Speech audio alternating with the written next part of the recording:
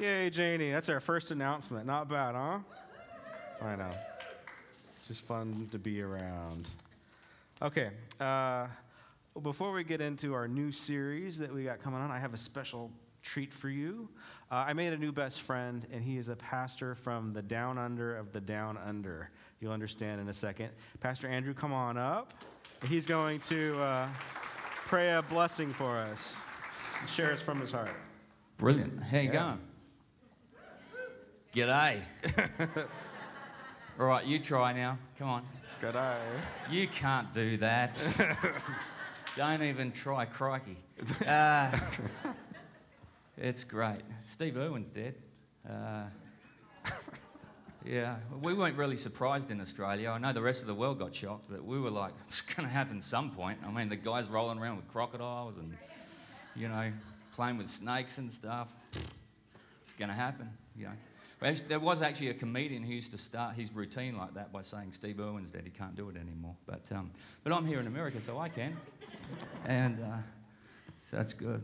I just want to give you just a snippet. I could stand here and talk about myself like forever because it's my favourite subject. And you know, but enough about me. What do you think about me? I learned that from Janie Shogren last night. And so, you know, I have a deep background with young people working.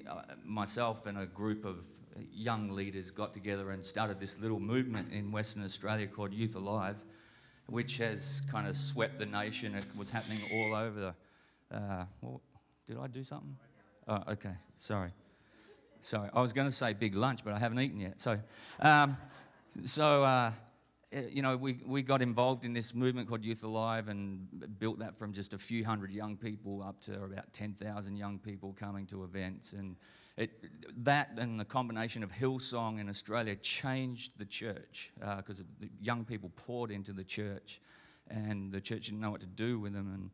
And it was great fun. I mean, you know, and right now I have a church of around 600 and 60% of our church are 18 or under.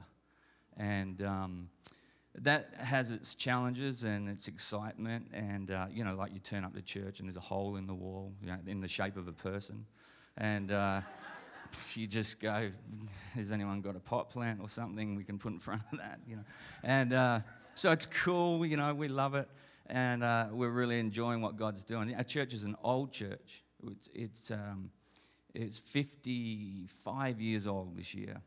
And we've reinvented it. In the first 3 years, we grew it from 150 to 70, so we're pretty pumped about that. But God is doing amazing things. We started much about a building around this size, and we're in those buildings for about 15 years, and just did as many you know, gatherings as we could, and watched God do amazing, amazing things. And now we would see, you know, when we're running full steam, our Friday and Sundays, we would see between 50 and 70 people respond to Christ a week to become a Christ follower. And that's really awesome. Even churches in our city use our church to, you know, get people saved and then take them back to their church, you know. And I'm cool. I'm totally cool with that. And you know, we're watching God do amazing stuff. And I love I've been hanging around with these guys, and I love what you're doing. I love the impact you're already having on the community. And I couldn't encourage you enough. It's not about the size of your church. You know, when Paul was asked, you know, hey, prove your ministry, he didn't talk about how many churches he planted or, you know, the size of the churches that he had. He talked about the things he went through and the things he survived. And, hey, I was shipwrecked 3 times. That was cool. You know, try that. You know, I was beaten to within 1 lash of death, you know, a couple of times. You know, try that.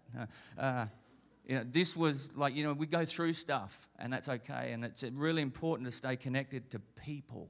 And so I want to encourage you in all the work that you're doing out there. If you're not volunteering for that, I want to encourage you to get out there and make a difference in someone else's life. And it'll give your life purpose and meaning. And you'll know that God's doing something, not just in you, but in them. And it's actually, to be really honest with you, it's like, it's more beneficial to you than it is to them. When you get into it, you'll understand what I mean.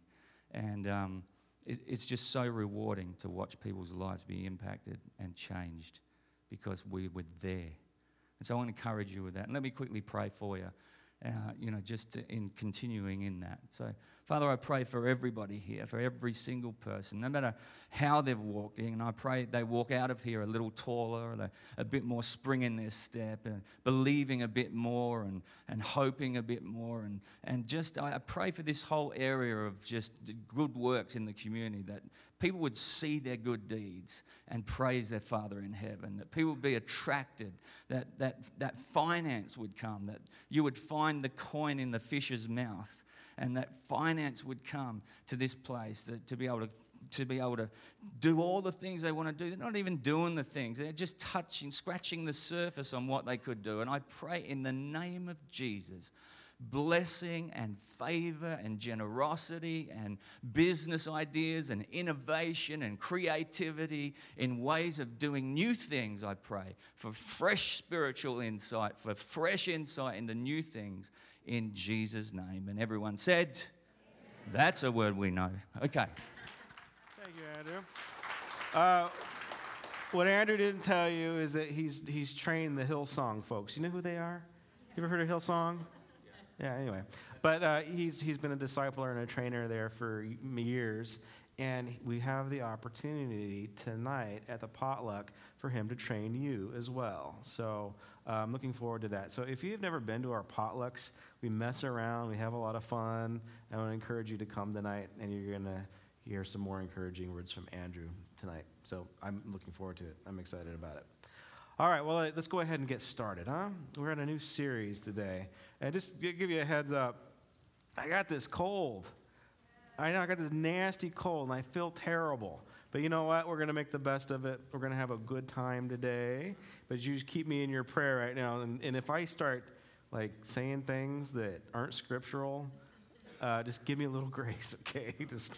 If I start spacing out, or if it's 2:30 in the afternoon and I'm not done yet, you'll know the reason why. Anyway, it says Andrew prayed for us. Let's just go ahead and jump on in. We are in a new series called Your Spiritual Depth, and this is based off of a book that somebody gave me about 1.5 years ago. It's called Emotionally Healthy Spirituality. I decided to take the emotionally off because guys don't like to get emotional, right? So that's why I did it. And this book is, See, I've been a believer all my life. I got saved in my kitchen at 8, and church culture has been a part of my DNA. And so, I know this stuff. This book messed me up. And I write in my book, and I write in the margins, and I've called Mr. Peter Scacero some really bad names. I underline, violently and say, I hate you, Peter, because he's made me look at stuff that I didn't necessarily want to look at. And it's all part of the whole symbolism of our campaign. We have our iceberg here. And the concept of the iceberg is that there's only 10% is on the surface. 90% of who we are our capabilities, our problems, they're beneath the surface. We don't let people see them, or we don't even know that they're there half of the time. So what's on the surface is, that's the only thing that we really know about, we really see, or that we really want to show other people. And I think probably one of the reasons why this book and this study has resonated so much with me growing up in the church is that I have seen people live surface Christianity their entire life. And the reason why myself and other people have not grown further in Christ is because they haven't had the courage to go deep and to look further at what makes them tick, or what their motivations are, what to deal with maybe some emotional stuff, or to even delve into a deep and contemplative spirituality. And I've seen that. I've seen that in myself. And I don't want to say that it's hypocrisy, right? I mean, what turns people off from the church is, there's a bunch of hypocrites. Steve was brilliant last week in saying that, yeah, there's always room for one more hypocrite in church, so come on in. So it's really not, probably there was a time when I was the young pastor's kid where I did see church leaders as hypocrites, but I think that's changed now quite a bit. And now what I see is I see that people are on a spiritual journey, and either they choose to level off, or they get stuck because they haven't done some deeper work. And those are the two things. So I really don't have this nasty attitude about church people as being hypocrites anymore. I don't think it's fair. And I honestly, if you think that church people are hypocrites, I think it's a cop-out for you for not wanting to delve into spiritual stuff yourself. Oh, I don't want to hang out with those church people. They're a bunch of hypocrites. See, that, I believe, is a cop-out.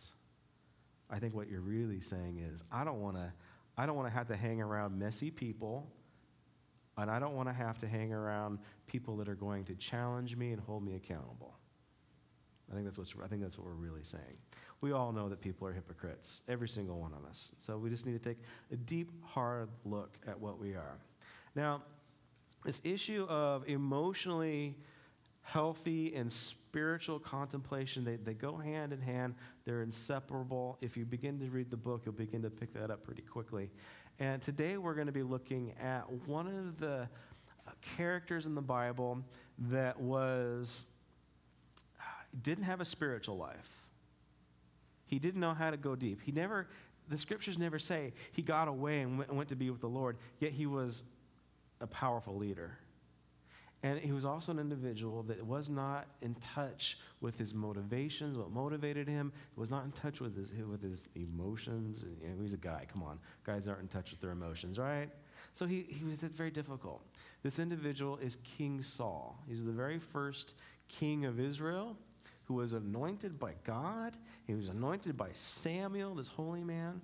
And I didn't pick this because it's in the book, but King Saul, is actually one of the characters in the Bible that I identify with the most. It's actually Saul and Esau that I identify with. And the reasons why is because when I read these scriptures and when they were taught to me either in Sunday school or from the pulpit, when I read these characters, and the stories and the way that the stories unfold and the way that I was seeing my own life, I saw it as, man, God is unfair. This isn't justice. This isn't right. All right, so if you don't know what I'm talking about, Saul was the first king. He was anointed by God. He actually functioned in his gifts, and he was used by God in a powerful way. He had God's favor. And then one day, this really good-looking young guy that's a musician comes in and takes away his fame and glory, right? I think the bitterness came because I was dating this girl in high school, and then the guy with the cool guy with the guitar came in and swooped her from me. So there's the bitterness, right? There's the deep work that I have to do. So it's just, I was harboring bitterness towards the musician. But the thing is, see, God took his favor away from Saul and gave it to David. And I'm thinking to myself, that's not fair. And it even goes a bit further if you know the story. Because, get this is the one that I've struggled with for years. Because it says that God was so disappointed in Saul that he sent an evil spirit to torment him. What? What is that? Because God's not the author of evil. And why is he commanding evil spirits? I know the answer to it now, so if you've ever struggled with that scripture, I'm not going to talk about it today, but you can email me and we'll talk about it later. But I was thinking to myself, that's not fair. If you read the stories, you will realize that David was just as big of a sinner as Saul was. He was just as much as a mess up. He had bad motivations for doing things. But there was a difference, and we'll be looking into the difference between the two and why it is fair. So, point of reference, the other biblical character that I identify myself with is Esau. First of all, because he's hairy and you know, never mind. I'll leave it alone. I stop. I'm going to stop. My dad's not here, so I could say it and not get in trouble, but you would tattle on me, I know it. Anyway, it's really funny. Anyway, but Esau, he was the older brother. He was manly. He went out and killed animals and provided for his family. He seemed like an awesome guy. And then his little brother, Jacob, who was a liar and a mama's boy, didn't do anything around the house, lies about the situation and swoops and steals his inheritance. And for some reason, God gives him favor and not Esau. And I was always frustrated with that one. I never thought that was fair or just, but I never bother asking God, so whatever. And so we're going to be looking today specifically at Saul, and this is where I began to see what was true, what was real, what was reality in Saul's life. And so if you want to get your Bibles out, we're going to look real quick. I think I'm going to paraphrase some of it for the sake of time. Actually, before we start, in our book, the next 7 weeks that we're going to be looking at the 7 pathways to healthy spirituality is the first one. Next week's topic, I love this one, by the way, is you have to know yourself that you may know God. That's going to be next week. Know yourself that you can know God. If you don't have a proper understanding of who you are, if you don't even understand your own voice, how in the world are you going to be able to understand God's voice in your head? It's a very important topic to look at, and it's not about discovering yourself. It's about discovering God. Next one, going back in order to go forward. You have to look at your past, some of the things that might have hurt you or whatever. You have to go back in order to go forward sometimes. The third week is the journey through the wall, which is a really important one. And sometimes the wall, when you come up against a wall and you have a breakthrough, the first wall that you will have is actually salvation. And so we'll be talking about some different walls, but it's a really good one. Enlarge your soul through grief and loss. Number 5, week 5, discover the rhythms of a daily office and a Sabbath. That's the one I don't like. So I might not be doing that one. 6, growing into an emotionally mature adult. You know that you can be an adult, but you can be an emotional infant at the same time? Yeah. And then number 7, I don't like this one either. Go the next step to develop a rule of life. Okay? Those are the 7 weeks that we're going to be looking at. And again, today, the problem of emotionally unhealthy spirituality. Now, there's 2 parts that could be beneath your iceberg or could be beneath the surface. Like I said, there's good things and then there's not so good things. But let's look at a couple of things here's some illustrations or examples of some bad things that you might not be paying attention to. This is from history. This is a quote from U.S. Navy Kermit Tyler on December the 7th, 1941. Do you know what happened December the 7th, 1941? All right, something happened, something big. And Mr. Kermit of the U.S. Navy saw some blips on the radar, and he says, "Don't worry about it, it's nothing at all." Of course, it was the first wave of Japan's attack on Pearl Harbor. Here's another historical quote. "I have no enemies. Why should I fear anything?" That was President McKinley 2 days before he was shot. Here's a great quote from 1977. "There is no reason for anyone or any individual to have a computer in their own home." That's a digital equipment chairperson, Ken Olson. The company's not in existence anymore. So those are some things that maybe there's some things beneath your surface that are hijacking your life. They're ruining your life. They're problems that you have your blinders on. You'd rather not look at them. Like, the Japanese army is coming in and invading, and you're choosing not to look at it. You're choosing to ignore it. There's some pain in underneath your iceberg, underneath the surface. And you got saved. You accepted Christ into your life. You have the surface taken care of. But the gospel needs to get to other parts of your life.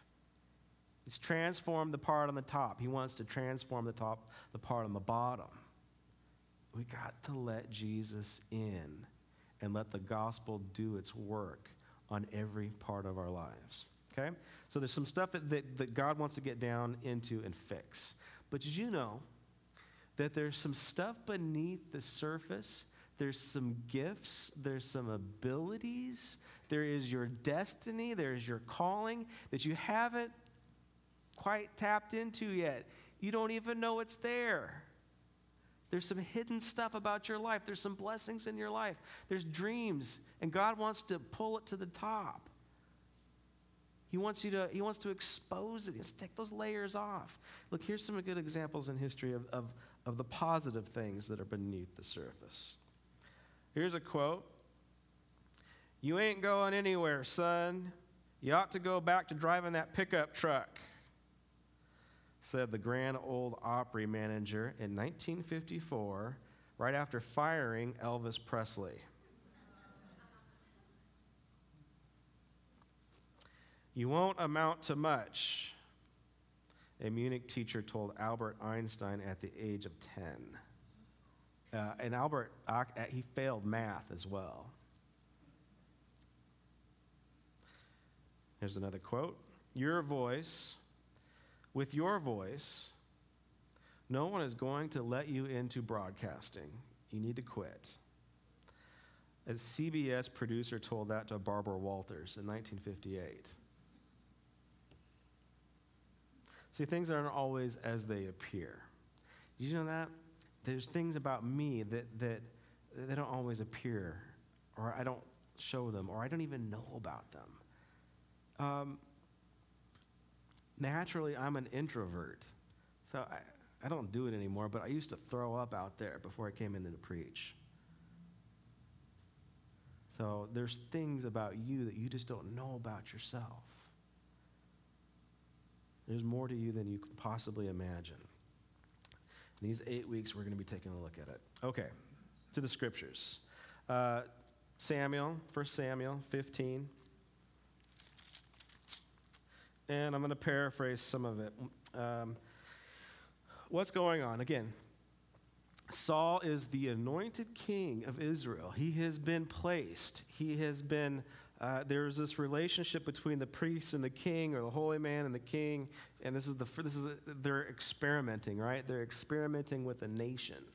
And, the religious leader is abdicating some type of an authority to a new king.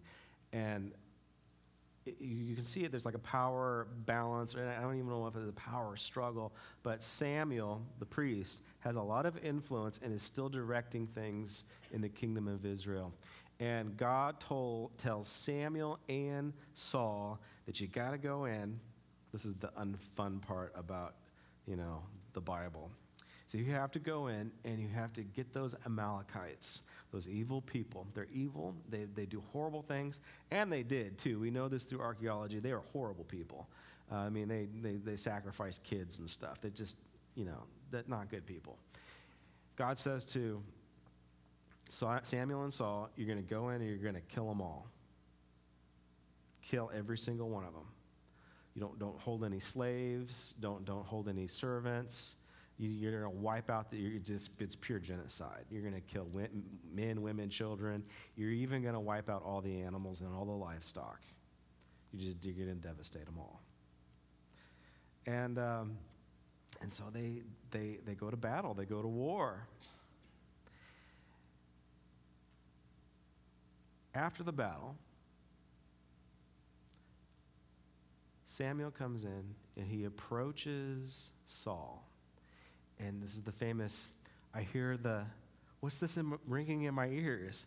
I hear the bellowing of sheep and cattle. What Why do I hear animal noises in my head? This is a telltale sign that you didn't do what you were supposed to do. And Saul's response is Christianese. You know what Christianese is? Do you know what that is? Well, we can teach a class on it. After the 101 class, we have Christianese 101. We will teach you how to talk like a Christian and how to say the right words. And Saul does this, and he says, "Oh, bless you, Samuel, bless you. We did it. We won." And so Samuel he's going into this environment. He's clearly disappointed. He's like, "What's going on here? Why are there animals here?" And Saul's like, "Not only do we have their animals, we have their king too." They say, "What? You didn't kill the king as well?" And so we have Saul that didn't do what he was supposed to do. And what is important, what reveals to us that he was not only spiritually immature, but also emotionally immature. His response to this situation is both. Even though Saul had the ability to tap into God's presence, and he did, the Spirit of the living God actually fell on Saul, and he prophesied in powerful ways. God did direct him to certain areas, and he was able to hear God's voice. Pastor has a saying. Since he's not here, I'm going to tell you, okay? He says, people that speak in tongues can be some of the meanest people on the planet.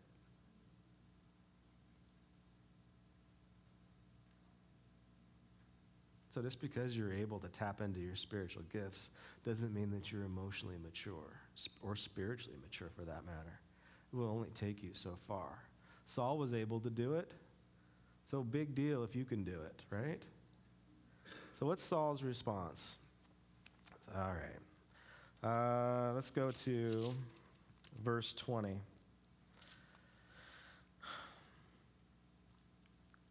This is Saul's response. "But I did obey the Lord," Saul said. "I went on the mission that the Lord assigned me. I completely destroyed the Amalekites and brought back Agag, their king." See, he's right off the bat, he's lying about what he's done. Actually, I don't even think he realizes what he's doing. He says, "I did obey. I devastated everybody, and I brought back their cattle and the king." Those guys should be dead too, right? So right off the bat, he begins to manipulate. He begins to twist the truth. He begins to make up excuses. Here comes the big excuse. So he's already contradicting himself. "The soldiers took sheep and cattle from the plunder," right? Right there, blame shift. They did it. I'm commander in chief. I told them what to do, but let's go ahead and blame them. They did it. The soldiers took the cattle and the sheep from the plunder, the best of what was, and then he begins, "and the best of what was devoted for God." And so we saved the best for God. In order to sacrifice them to the Lord your God at Gilgal. All right. Now, so Samuel is listening to Saul's response. And have you ever been in a situation where logic has dissipated? It's fallen apart? Like, think about your kids. Think about trying to get your kids to do something. "Sophia, go clean your room." "I did clean my room, Daddy." And then you walk in and she's like moved one pile over here, right? "But Daddy, I did clean my room and I did obey, but I didn't do, she begins to make excuses and tells half-truths. And if you're a parent, you know this because it's maddening, right? And you begin to get that nervous twitch in your eye because you're trying to reason with a 6-year-old. And this is what's going on with Samuel. He's he can't believe what he's hearing. It's like, am I dealing with an adult here? He's already making excuses. He's already justifying it. He's already saying, well, the best was left for God, and I obeyed. So he's already lying about what he's done. And he's just got to be going crazy. And look at his response. Does the Lord delight in burnt offerings and sacrifices as much as in obeying the voice of the Lord? To obey is better than sacrifice, and to heed is better than the fat of lambs. For rebellion is like the sin of divination. That's like witchcraft. And arrogance like the evil of idolatry. Interesting, huh? You know what idolatry is? It's like worshiping idols. And so if you have an arrogant bone in your body, do you know who the idol is? It's you. Right? It's you. Arrogance is like the evil of idolatry. Because you have rejected the Lord, the word of the Lord, he has rejected you as king. Then Saul said to Samuel, okay, this is where I had the problem, because we're going to see something very interesting happen in the way that Saul responds to Samuel. It says, then Saul said to Samuel, I have sinned. What? He's confessing. He's repenting. I have violated the Lord's command and your instructions. I was afraid of the people, and so I gave in to them. Now I beg you, forgive my sin and come back with me so that I may worship the Lord. All right. This is where I had the problem, because David confesses. David killed somebody because of a woman, right? You know this story. And he kind of fibbed about it too. So what's the difference? Why doesn't God accept Saul's forgiveness of sin? I'm sorry, I sinned. All right. This is what I think the tone is, and hopefully I can point it out when we look at it. But I think that the tone of the forgiveness or the repentance, I don't even know if I want to call it that, is more like a, oops, my bad. It's like when politicians are forced to ask for forgiveness. Have you seen these guys? Have you seen our politicians where they do something dumb and then they have to apologize publicly? Do you believe that it is heartfelt? No, it's not. They're under political pressure. They have to have the approval of people, and they have to get your vote, and that's the only reason why they're apologizing publicly. But it's not coming from the heart. I know this is general, but you know what I'm talking about, right? This is Saul's response, and you could see it because he says, if you paid attention, he says, I was afraid of the people. Did you catch that? So there's a fear of man that he has that's beneath his surface that he hasn't dealt with. Okay. Now there's 3 points that shows us how emotionally weak Saul really is. Okay, your first point on your outline is that Saul says no to reflection and self-awareness. Meaning that Saul doesn't really know Saul. He doesn't know what makes him tick. He doesn't understand his own motivations. He's unaware that the fear of man, of what people think, is driving him. You see, why did he take the cattle? Why didn't he slaughter them? It's because the soldiers were probably saying, there's a lot of value here. This is cash. Okay, you guys know that, right? That herds and livestock in the ancient world, they were cash. You could trade them for spouses. You could try that with your teenagers and their dating situation. You'd haul some goats and sheep over to your future in-laws' house. See how that goes. And he was like, okay, that was probably the fear. Okay, if I don't get some booty for my guys, I mean animals, that kind of booty. If I don't get some money for my guys, some plunder from my guys, they're not going to like me. They did all this work and there's no reward. They're going to abandon me. We actually see it in chapter 13. He does the same thing. There's a similar situation where Saul they were on another campaign, and they do what God told them to do, and they're victorious. And Samuel says to Saul, "You need to wait here for me, and then we will offer sacrifices." Right? So they had to make an offering to the Lord. They had to make a sacrifice to the Lord. Samuel is out of town, and he tells Saul, "You need to be patient. You need to slow down, and you need to wait for me to come back so we do it the right way. We have to do things the right way." Okay? And so they're waiting. They're waiting,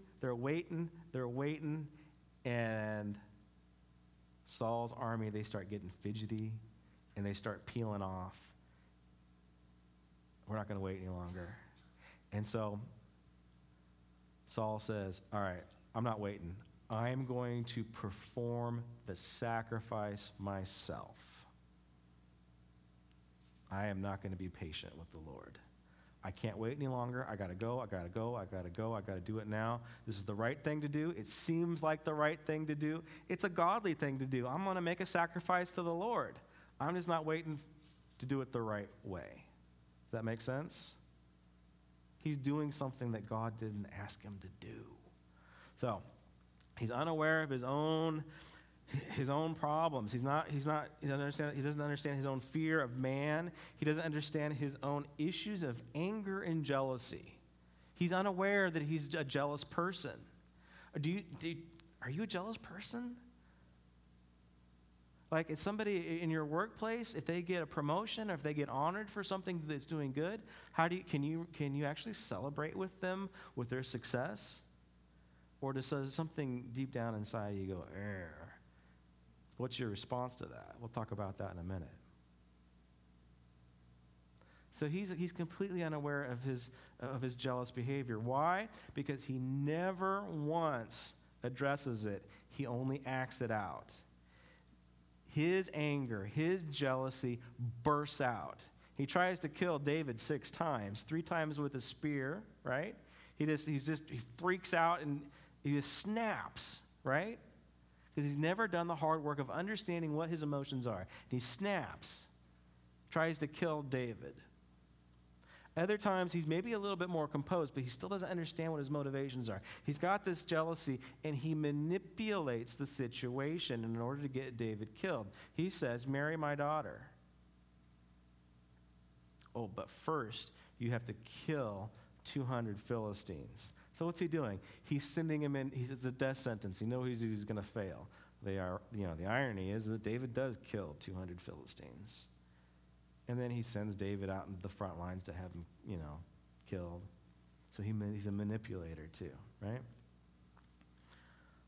So he doesn't understand. He's not self-aware. He doesn't know that he's jealous. He doesn't know that he's angry. He's got repressed and explosive anger issues. Envy destroys your ability to think straight. Did you know that? If you are angry or if you're jealous about something, you're not thinking straight. You're not thinking with a renewed mind. It's a killer. It's a killer in church, huh, Andrew? Yep. All right, next point.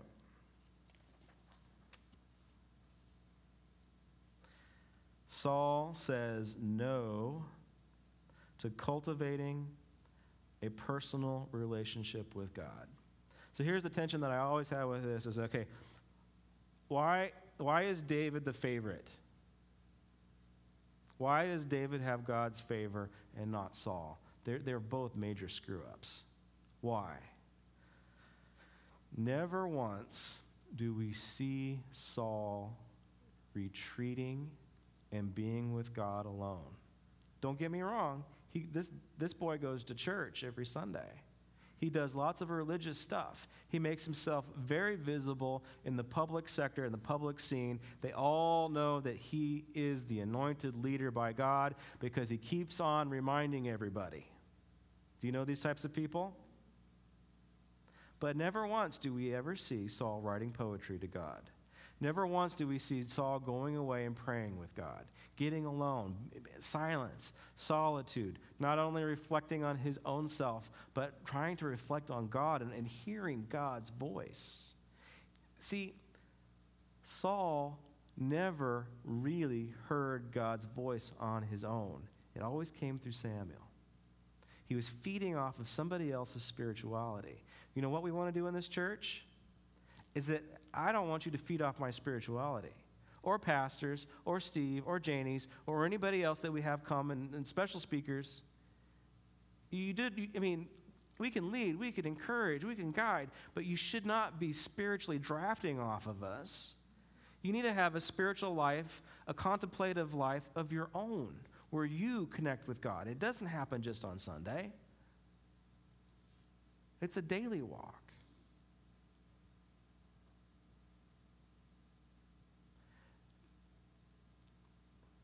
I could talk about that for a while. So he never does. He never cultivates this relationship with God, and we never see him be honest and real with God. Okay, in contrast, we have the Psalms. The Psalms that David wrote, it is the spectrum of emotions. Oh God, you're so great. Your glory fills the heavens. Your majesty is overwhelming me. I'm a dog. I am at the lowliest place in the world. God, you've blessed me with all these different things. God, my enemies hate me. My best friend stabbed me in the back. Why have you forsaken me? I feel so alone. God, you are my best friend. You know, you're closer than a brother. You know, see, David has the honesty with God to express his full range of emotions. He even says stuff like, I hate my enemies. You kick their teeth in, God. I can't stand those guys. He has the full range. He's honest with his own emotions. He expresses it to God. Do you think Saul ever said, you know, God, I'm so jealous right now. How do I get over this jealousy? Did he ever do that? No, he buried it. He kept it beneath the surface. He never dealt with his emotions. All right. It's key. We got to have this personal relationship with God. Now, that's an easy, flippant Christian word to say, right? How many times have you heard that Christianese word? Do you have a personal relationship with God? We've heard it a million times. I'll tell you, I mean, I have a personal relationship with the Lord, right? I have to hear God's voice. And the only time, there's different ways God expresses or manifests himself to me and to you, but a majority of the time, I got to slow myself down. You know, God will come in and invade my life at different points, right? You know, he'll keep me from getting run over in the street. You know, he keeps bad guys from coming in my house. You know, occasionally he'll violate my free will if I'm about to do something dumb. But the time that I can only really hear God's still, small voice, the one that truly transforms, is that I got to do what Jesus did, and I have to get away by myself. Extremely difficult if you have a bunch of kids. And I have to get away by myself, and I have to be still, and I have to be silent. Now, if you have a personal, daily, devotional time with God, God bless you, but you're probably not doing it right. Because this is the way that I am. I'm a studier. I like to study. I like to consume information and knowledge. I want to learn. I'm a lifelong learner. I'm never going to change that. But I can't open my Bible and just and have an information dump and say that that's my personal relationship with God. No, that's study time. There's a difference between study time and spending time with God. And for me, the way that I'm wired, the way that my mind works, I have to maybe just pick one scripture in Psalms or in Proverbs or in the Gospel of John, and I just meditate on a really small, simple verse. and then I'm just quiet before the Lord. I don't know, I've got verses memorized. Sometimes that's all I need to do, is I just need to like sneak off to the backyard for a while and just rest in God's presence. Silence. In silence, you can hear God's voice. Saul never did this discipline. You know, and he says, to obey is better to sacrifice, right? You know that one? The word for obey and the word for listen, they're the same word in Hebrew. So he didn't even hear God's voice. He said, you're not even hearing me. You're not obeying me. And we have to get ourselves into a position to listen to God's voice. Can you do that? Are you doing that?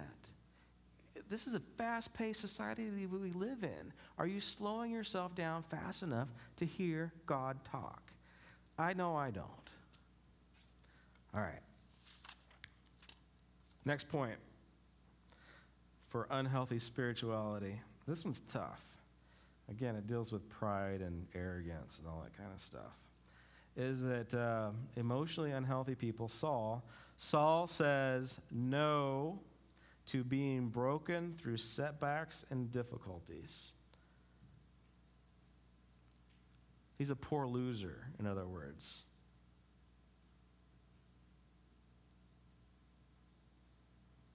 Talked about him waiting. He's like, I can't handle this setback right now. I gotta make things happen on my own. When he dealt with a difficult situation, he never learned from it.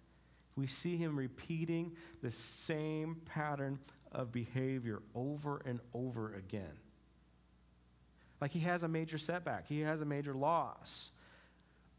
Samuel gets on in his case for sacrificing when he shouldn't have. He didn't learn. He wasn't broken.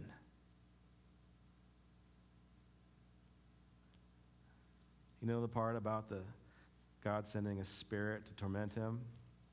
This is part of it. He was never broken. He never allowed God to break his heart. His heart was hardened. If your heart is hardened, I got some bad news for you. If you allow God, he's going to break it, and it's going to hurt like Hades. But you have to have a soft heart. You have to have a heart that says, I can't do it. I can't do it within my own power. I have failures, and I'm going to choose not to ignore them anymore. There's a saying that goes around our church. It's part of who we are. It's off of Jacob, who wrestled with God all night long. Have you ever wrestled with God? Have you ever had an issue with God where you're just fighting him on it? Like for some reason you think you know better than God and you're going to fight God on an issue? Don't do that. I wouldn't do that. God, in the wrestling match, this angel of the Lord, theophanies, it could be Jesus, whatever. At the end of the wrestling match, he just touches Jacob's hip, the point of strength. This is the strongest part of your body. Touches that point and made him walk with a limp for the rest of his life. He broke him. Jacob wanted to wrestle with God. He wrestled with him all night long, and the only thing that God had to do to break Jacob was to touch his hip and broke him. Sometimes we just need to be broken, and we need to learn from that brokenness.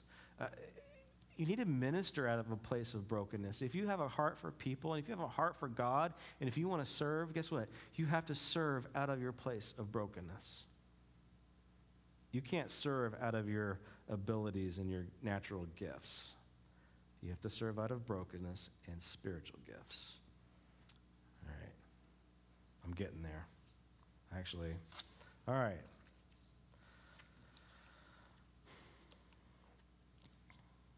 On your outline, there are the top 10 symptoms of emotionally unhealthy spirituality. Top 10 symptoms of unhealthy spirituality. there are spiritual people that aren't healthy. And here is how you'll see them. This is how you'll see them in yourselves. I'm going to read through this list. Top 10 symptoms. Number 1, using God to run from God. And that's what Saul does. He uses God talk, and he blame shifts. Well, I got this, I'm running from God, but then I'm going to sacrifice my best. So he's manipulating, he's running from God. Here's what it looks like personally or practically. Your marriage is a wreck. God is telling you or has told you that you need to pay attention to your marriage. I've told you about this before. Pay attention to your marriage. Go on a date with your spouse. Go to counseling. Get away. Schedule in some time. But you don't want to do that because that's the hard work. And so what you do instead is you go to every single Bible study that the church has to offer every single day of the week, and that makes you feel better about yourself. But you're doing stuff that God didn't ask you to do. You use God to run from God's call. It's a great trick that we do on ourselves. This is probably one of the points that I resonate with most growing up within the church because I've seen it over and over and over again. Next point, ignoring the emotions of anger, sadness, fear. This is that issue of saying, look, I have these feelings. What am I going to do with them? Look, they're a reality. I am angry right now. What am I going to do with it? Well, I guess I ought to pray about it, instead of burying it deep down until I snap. Number 3, dying to the wrong things. The healthy pleasures of life that God gives you. When you become a Christian, when you step across that line of faith, when you want to engage in God, the temptation is, okay, I have to sacrifice absolutely everything in the world. And God's saying, no, you don't. You don't have to listen to Air One and KSGN 24 hours a day. If you like jazz, listen to jazz. There might be some music that you need to cut out of your life, but don't sacrifice art because you're trying to appear religious. Don't die to the wrong stuff. Die to sin. Don't die to the pleasures of life that God's given you. See, we like to self-flagellate. You know what flagellate means? They did it in the Middle Ages where they'd whip themselves because they'd punish themselves because they felt bad about what they did. And so they went esoteric. They took away everything that brought them pleasure in life, and they're like, okay, I have to beat myself up for God. He doesn't want that. It's not scriptural. It's not what Jesus calls us to a life and life to the full. So you don't have to suffer for Jesus. Sometimes you do. But you don't have to die to the wrong things, right? All right, number 4, denying the past impact on the present. This is an important one. You have to understand your family of origin. You have to understand, okay, what makes me tick, but what stuff did I inherit from my family that is good?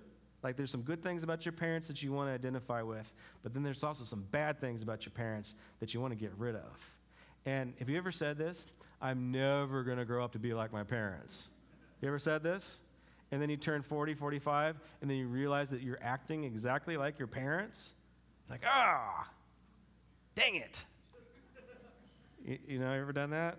Or am I preaching to myself? Okay. We're a multi-generational, multicultural church. We pull from a lot of different cultures. We're all different. You guys have to realize that when you rub up against each other. I married a Sicilian Japanese gal. I had to make some adjustments. I had to understand what makes my wife tick. Sorry, baby.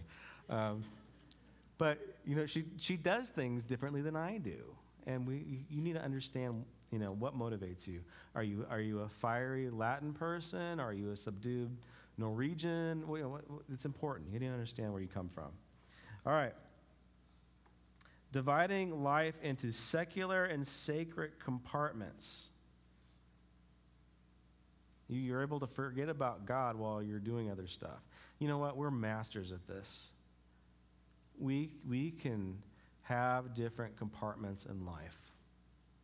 We can categorize everything.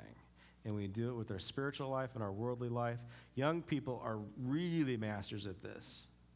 They can party all week and come to church and praise Jesus on Sunday. And it doesn't faze them. You can only do it for so long, right? You know what I'm talking about. Those of you who've been around long enough. You can only pull that one off for so long. But we lie to ourselves and we say, look, I can maintain this fixation, this thing that I enjoy, this fetish about my life. I can have that, and I can have God too. Only for so long. Only for so long. He's going to accept you in with grace. He's going to work with you right where you're at. Hopefully, we will do the same as a church. We'll give you as much grace as you possibly need to grow spiritually. But there's going to he's out to separate, to make no distinctions between your spiritual life and your everyday life. They need to be one and the same. And it takes some time. For some of us, it takes a lot of time. Okay, number 6, doing for God instead of being with God. This is that Mary Martha illustration. Like once you become a believer of Christ, you feel like you've got to do stuff to make God happy. And that's called religion. That's what Saul did. He felt, okay, I'm going to give things to God. I'm going to placate him. I'm going to make him happy by doing this or by giving this. And that's just a big trap that we all can fall into. And sometimes, again, you just need to do what Mary did, and she just sat at the feet of Jesus. She rested in his presence, and she just listened, right? Instead of going around crazy, a million miles an hour, trying to do for God to make him happy. Can't do that. Spiritualizing away conflict. This is, you spiritualize away conflict because you don't want to go beneath the surface and deal with difficult situations or difficult people. Meaning, like, let's say you have a problem with your boss and he's on your case, or you don't see eye to eye on something, and you don't want to confront him or bring up the topic. You don't want to speak the truth in love, and so you choose to spiritualize away the conflict. Meaning you say, the devil has possessed my boss. That makes sense? I'm under spiritual attack. I'm in warfare. We need to pray this away. No, you don't need to pray it away. You need to confront the person and have an honest conversation. That makes sense? Why do we do this? Because we think that it's easier. We trick ourselves. Look, there's going to be conflict. There's going to be conflict in the church. There's going to be difficulties in your family. Some of it might be spiritual. Well, actually, everything is spiritual, right? Let's address the issues. All right. Covering over brokenness, weakness, and failure. This is what Saul did. He was unable to look at his failures and his weaknesses and to address them. He wasn't willing to be broken. Number 9, living without limits. That means that, we're not going to ask God's opinion. We're going to go ahead and go forward and do God's stuff, whether he asks us or not. And if God tells us to stop, we're not stopping. The bottom line to that one is you think that you can pull it off by yourself and that you don't need God. God does put limits on us. We can't do it all. And then the last one, judging the spiritual journey of other people. Okay, this is a horrible thing. Horrible thing. If you find yourself with a judgmental attitude and spirit where all you're doing is you're just looking at the problems of other people and their walk and the bad things that they do, and if you want to highlight that to yourself and to the world, if you want to show everybody how bad that other person is, or if they were a real Christian. Have you ever heard this term before? Well, real Christians don't do that. Well, real Christians, well, they're spirit-filled, and you're not spirit-filled. Well, real Christians, they read the Bible line by line, 24 hours a day. And so you're just not a real Christian. I mean, once we start judging other people's spiritual journey, we're just taking the attention that God has on us and our spiritual journey, and we're ignoring it. Does that make sense? All right. If I can have the band and the ushers come up first. As the band is on the way, I want you to take a look at this list that we just read. These symptoms of unhealthy spirituality. Take a good look. Read through them again right now. take a quick little read through.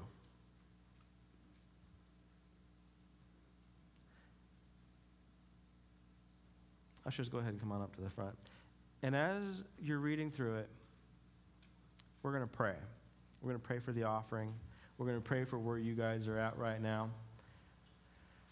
And we're going to pray that God will highlight one of these areas for you in your life, and this is the thing that you're going to work on this week. Maybe you have all of these symptoms. I don't know. We all probably do to some degree. But God wants you to work on one this week. Bow your heads. Father, right now, as we begin to receive your offering, your word says obedience is better than sacrifice. God, I pray that you get our hearts into a position where we give because we love. We give because we obey, but we're not given to get. We're not sacrificing for you. We're not doing you a favor. And I pray that this comes out of our heart. And Father, right now, I pray for every single person in this room. I pray that they will have this divine courage to look what's beneath the surface, that we will no longer be surface Christians or even surface people, that we will be completely transparent about who we are, where we're at, honest with our feelings. Pray that we will have a deep desire to connect with you in a contemplative way in silence where we can hear your voice. So, Father, right now, I pray that we can hear your voice as you speak to your children, as you speak to us this day. God, I pray that you will just highlight one of those 10 points to each and every single person. I pray that you will put that symptom in their head and say, this symptom is mine now, and I'm going to take it from you. I'm going to take this soulish spirit from you.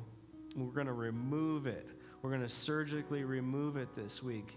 So whatever that is, God, I pray that you will just see it highlighted in your mind or on that page. This is that symptom I need to deal with today. This is my sacrifice to you. This pain in my life is what I give to you this week.